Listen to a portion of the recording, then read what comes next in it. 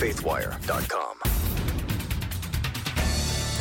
As American politicians scoff at fears of gun confiscation, Canada proves that fear may be real.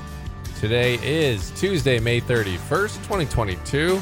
I'm Dan Andros, and we'll have that top story and more on today's 4 and 3 podcast from CBN's Faithwire. You can subscribe to us on iTunes, and we'd love to have you with us as we go through the news of the day with a Christian perspective. With me, as always, Tré Goins-Phillips, Billy Hallowell from CBN's Faithwire with a quick look at what's coming up on the podcast today. Guys, happy Tuesday. Hope you had a great holiday. How's it going? Well, it's coming up the weekend. It's already Tuesday. Yeah, it was a good weekend. It was a fun weekend. So you were at the K-Love Fan Awards, so we're looking forward to your interviews from there. Yeah, it was an exciting weekend. Yeah. We'll have plenty of stories coming on that in the next week or so, next several days. Today, though, I'm going to be talking about a detective in West Virginia, Charleston, who's praising a good person with a gun after she shot a bad guy with a gun who was firing into a graduation party. Oh, wow. We're also going to be talking about a really kind of interesting story. We've covered it a number of times here, but a new development in the situation in Nigeria after that poor Christian woman was stoned to death. Some reactions to the Biden administration's reactions to that. Yeah. I mean, a lot of interest in that story as well. And I mean, it's just unbelievable to think about stonings still happening today here in this day and age, that is actually a thing. It's insane. I know. It boggles the mind. So, all right. We'll be on standby for those stories, but we're going to start here. Obviously, the big debate still swirling after the tragedy in Uvalde, Texas, over what to do about guns. And a lot of the debate here in America has been like, we just need to have some gun reform, some common sense gun reform, which obviously people are not able to agree on. One side says there are these solutions that we can do that will help stop these shootings. The other side's more concerned and saying, hey, we've got this thing called the Second Amendment, and our freedoms are important to us. And so you have that battle going back and forth. And then also the slippery slope argument that many put out there saying like, hey, if you put in, XYZ restrictions, then another shooting happens. Well, then what's going to happen? Another restriction. It's a slippery slope. Eventually they're just going to say we can't have these guns anymore. And you'll hear the response, oh, that's ridiculous. That's just fear mongering. Of course, no, we all love the Second Amendment as well. We just think there should be some restrictions. And so this is the debate that goes back and forth. And then over the weekend, Canadian Prime Minister Justin Trudeau announced quite an interesting move here on guns in his country when he said that his government's introducing legislation to, quote, implement a national freeze on handgun ownership throughout the country. So they're not even in on what the so-called, quote unquote, assault weapons ban. This is on handguns. And so here's what Trudeau had to say about the move. We're introducing legislation to implement a national freeze on handgun ownership. What this means is that it will no longer be possible to buy, sell, transfer, or import handguns anywhere in Canada. In other words, we're capping the market for handguns. And so, of course, that was met with applause, capping the market for handguns. And the Minister of Public Safety also said that there's a mandatory buyback program for, quote, assault-style weapons, end quote, that's going to go into effect later this year if the bill that they're putting forward passes. And again, it's a little bit of an oxymoron calling it a mandatory back. Unlike, oh, everyone's bringing in their guns, but if you're making it mandatory, that is essentially a gun confiscation. They're just giving you a few bucks for it. And they're going to be targeting AR-15s and other similar guns as that. Now, all this goes on as President Biden received some criticism over the weekend for talking about high caliber weapons that they ought to be banned, such as 9mm handguns. And he said they said a 22 caliber bullet will lodge in the lung and we can probably get it out, may be able to get it and save a life. A 9mm bullet blows the lung out of the body. And so here's a bit of what Biden said. A 9mm bullet blows the lung out of the body. So the idea of these high-caliber weapons is that there's simply no rational basis for it in terms of about self-protection, hunting. I guess. Sorry about that. I forgot to warn everyone that there's a helicopter in the background there with the engine sort of humming and quite annoying sound there. But basically, he's talking about the 9mm gun, and that's obviously people are raising their eyebrows there because it's one of the most popular. It's popular handgun caliber in the United States. Well over half the handguns produced in 2019 had this size round in it. So people are saying, wait a minute here. What are you talking about? Do you want to actually ban handguns? That's what we've been warning about. That's what we've been afraid about. But then, of course, his administration talked about saying, oh, he just misspoke, et cetera, and tried to walk back those statements as well. The president did later rule out the possibility of issuing an executive order on guns. He said, quote, I can't dictate this stuff, end quote.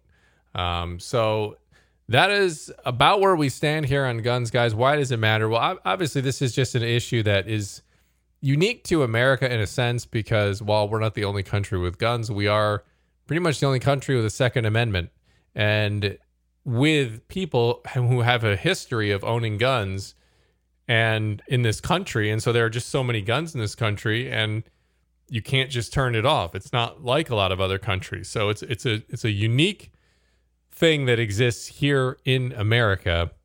And to see Canada do that, and the things they're saying, has a lot of people worried, because if America's politicians try to do the same thing, you heard the language that Trudeau said, talking about you can't even transfer it. So that means you can't pass that gun down to a family member or whatever the case may be. So a lot of restrictions happening there. Maybe some of the fears being realized that Canada's paving the way for something that could happen here in America.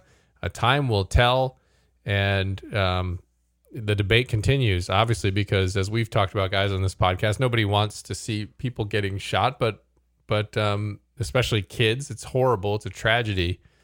But will these things that politicians are proposing do anything to help the problem, or will they just take freedoms away from law-abiding citizens? That's the debate, and I don't know if we're going to find an answer to that anytime soon. But from a Christian perspective, again, as we've talked about, whatever your feelings are on guns and how we should regulate them or not regulate them, I think the real issue, as we've talked about, guys, is the heart and sin, and what is it that's driving people to want to commit this act of violence. The guns, to me, is a secondary problem. It's just the vehicle that's being used to execute the violence. That's in somebody's heart. It's in somebody's desire to want to do. So how do you stop that? How do you kind of heal that problem first and foremost? Seems to be like it should be the bigger issue. The other one, secondary. Obviously not that it doesn't matter, but it's just it's a symptom, not the problem. Yeah, I mean, that's the core issue is what's in somebody's heart, what's in a 18-year-old's heart that makes him want to go out and spend $2,000 on, a firearm and go and do this, right? You have to solve that.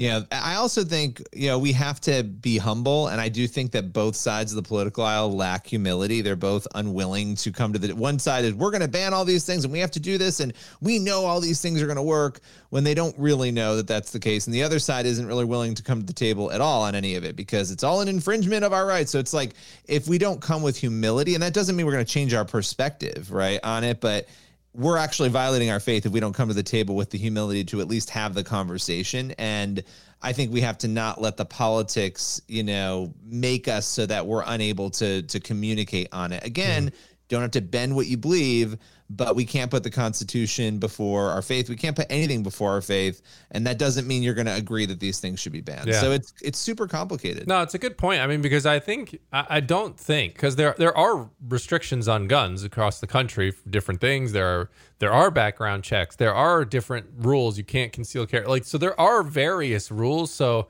I don't think people are opposed to rules. I think the challenge is, how do we find a common ground where we can see, oh, this works, X, Y, and Z thing works, and so therefore we should do it. I think you'd get a lot of agreement. I think with the bump stock thing, I think we saw some bipartisan agreement with that. After a shooting, I forget which one. There's so many of them now, sadly. I think that was something Vegas. Trump. Yeah, that was something Trump put in. I believe, and so yeah. I mean, I think you can find common ground. I think it's possible, but you're right. I mean, I think people have to, and I think there's just so much distrust on both sides of the aisle now with one another that it's hard for people to put down and let their guard down without feeling like they're going to be taken advantage of. But somebody has to do it first, and so we'll see. We'll see if anyone's able to do so. And you have to do your own research too, right? To be aware of what laws do currently exist and what restrictions are in place now, because you have one side that kind of wants to suggest that we live in the Old West, the Wild West, and that there are no laws whatsoever at all. But there are some restrictions, and people should be aware of that because, unfortunately, there are politicians who will manipulate our ignorance on that stuff. And then also there are politicians who will use the emotion, the rightfully placed and felt emotion of the moment. They'll use that to their advantage to push things and to push these broad sweeping bills that then when you look back in retrospect, it's like, that wouldn't do anything, and it doesn't necessarily do anything. So I think any sort of laws that we put in place, and I'm far from an expert on any of that, they ought to be very fine-tuned and very specific, because otherwise what you end up doing is restricting the rights of people who are law-abiding gun owners and would never do anything heinous or evil like we've seen unfold in Uvalde. So I think we do have to approach it with humility, like you were saying, Billy, but we also have to approach it from a place of knowledge and being educated and try to be level-headed when we have these conversations, because it is easy to kind of let it be a runaway train when our emotions are so heightened, because of what we've all just witnessed happen in Texas. Yeah, indeed. And so, of course, as we always often encourage, in general, Christians, let's be praying for just this issue as a whole, as a country. How do we deal with it?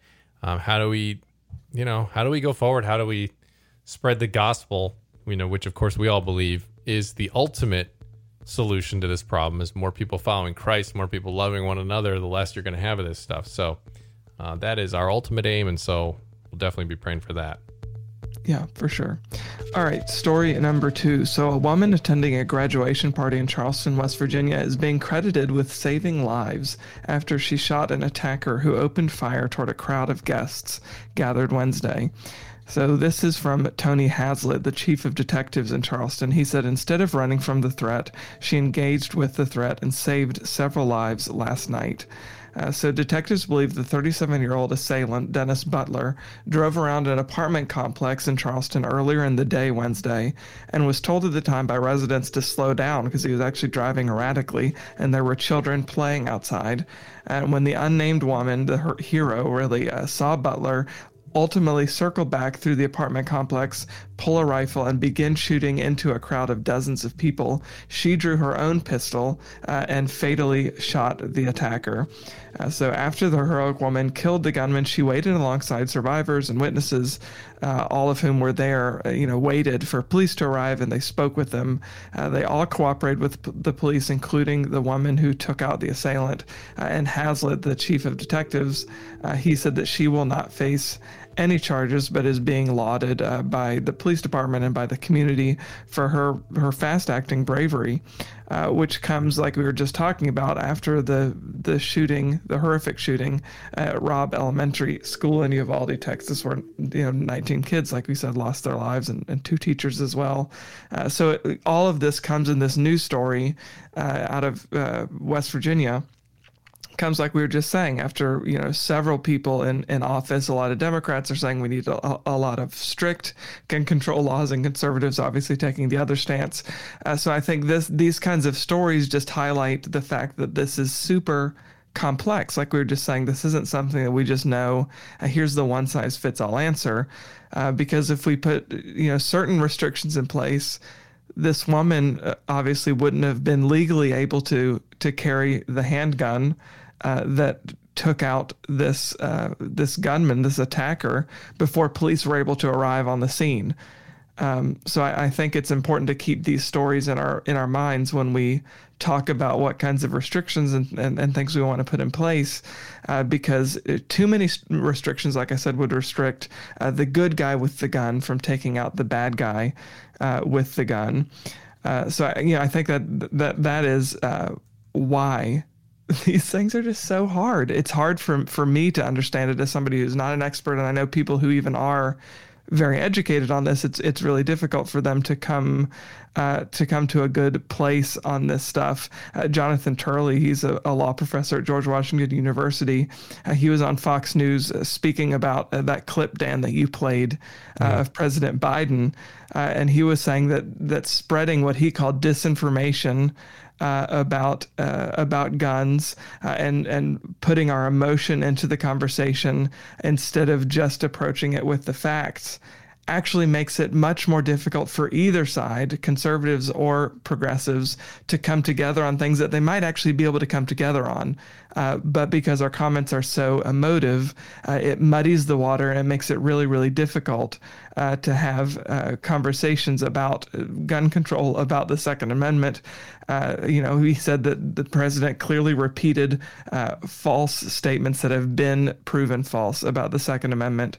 One of the comments he made was about people couldn't buy cannons and couldn't buy all kinds of other kinds of firearms back when the First Amendment was first put in place. And Turley said, many of us have repeatedly said that his statement that you could not own a cannon or other weapons when the Second Amendment was ratified is untrue. Even the Washington Post admitted it's untrue. And yet the president keeps on repeating that as a defense for his call for gun control. He's undermining his own case by repeating what is ironically disinformation. So look, I think I just want to repeat what I said a few minutes ago about approaching these things, what you said, Billy, approaching these things with humility, but then approaching them from an informed position, because there are a lot of moving parts to these stories. I think we need to be aware of all of that whenever we have these conversations. And Democrats are set to meet in the House Thursday to present new legislation on gun control. So we'll see what's coming, but I don't think this debate is going to slow down anytime soon. But it's important to highlight these hero stories about this woman in West Virginia, because ultimately, more than the gun control debate, the main takeaway as believers is praise God that she was there and no one lost their lives. In this situation, because she was there and willing to act bravely. That's a miracle that God put her in that place at the right time, in the right position, and with the know-how and the knowledge to take out that attacker before he was able to fatally shoot anyone. Yeah, and I mean, there's just so many. It's tough because there's so many ways to look at these things, and I don't know. I mean, you can talk about the impacts that happen with these countries that they tout, like Australia, et cetera, that don't have guns, but they have other crime rates like rape and things of that nature that are much higher because, in part, they have less of a way to defend themselves, particularly women who are often physically just unable to defend themselves physically against, a lot of men, right? Not always the case, but it happens to be the case a lot of times. So, it's a tough issue as we were just talking about in the last story as well. But I'm glad that this particular one worked out and didn't end the way it could have ended. Yeah, I mean, the best thing that could happen in this case, and this is like me living in utopia, is that the Republicans and the Democrats get in a room and they look at all of the analysis, they look at all the studies, they look at the research that's out there, and they come up with a measured response to this. Because I'm not convinced that either side, and I may be in the anomaly here, I don't know, but I'm not convinced that either side is really fully looking at this issue fairly, right? So how do you do it? And you might walk away with there's nothing we can do. Nothing would change these things. Or you might walk away saying, you know what, there's a couple of things that aren't that painful, that don't restrict rights that we can do, but we can't know that until sane adults get into a room together and have a normal conversation. And I think that's too much to ask at the times that we're living in. Yeah, but you have an example here of a woman who used a gun like 99.9% of gun owners do, responsibly and in the right way, and save people's lives. And so that's a really important piece of this puzzle. It really is, not disarming people who should have the right. If she wasn't there to do that, what would have happened? Yeah, 100%. Absolutely. So, again, this issue, not going away anytime soon, but we'll keep talking about it. We'll keep covering all the latest. So on to story 3. All right. Story number 3. We've covered this tragic story quite a bit now. Deborah Emmanuel Yakubu. She was a 25-year-old college student in Nigeria. She was stoned and then burned to death on May 12th. This was a story that really shocked people around the world. We hear things coming out of Africa, different countries there. We hear things about northern Nigeria, but I don't think a story like this has broken through to this level in quite some time when we talk about an individual's life. Now, there's a persecution watchdog we've often covered here on the show. It's Open Doors USA. I sat down last week and spoke with David Curry. He is the CEO of Open Doors, and he talked about, just as some others have, the importance of understanding what is going on here in the U.S. when it comes to designating what we call countries of particular concern. These are countries where they have a high frequency of persecution. And our government, our U.S. State Department, what we do is we have them on a list. We designate those countries as nations of concern. Last year, the Biden administration decided to remove Nigeria. This is the country, again, where this poor woman was stoned to death, from the list of countries of particular concern. And David Curry is very concerned about that. He said that by removing the designation, which again pinpoints those nations where there are severe religious freedom violations, it could actually cause more calamity, more persecution, that more people could end up dying as a result of this, more Christians there. And he said there was really no apparent reason given. It seems, quote, purely political that the Biden administration did this, and that unfortunately you're going to see again a lot more calamity come as a result of this.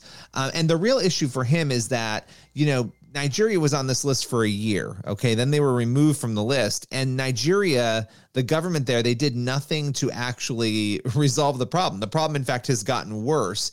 And so he said, look, we find this very curious that they would be removed. We find this very bizarre because normally a country works towards, they realize they're on this list, they take steps to remedy it. And in this case, it's gotten worse, and Deborah's story is the most recent that we've seen here. He said by having that label, right, it pressures the governments to either curb extremism that's going on within Nigeria, which that seems to be the issue here.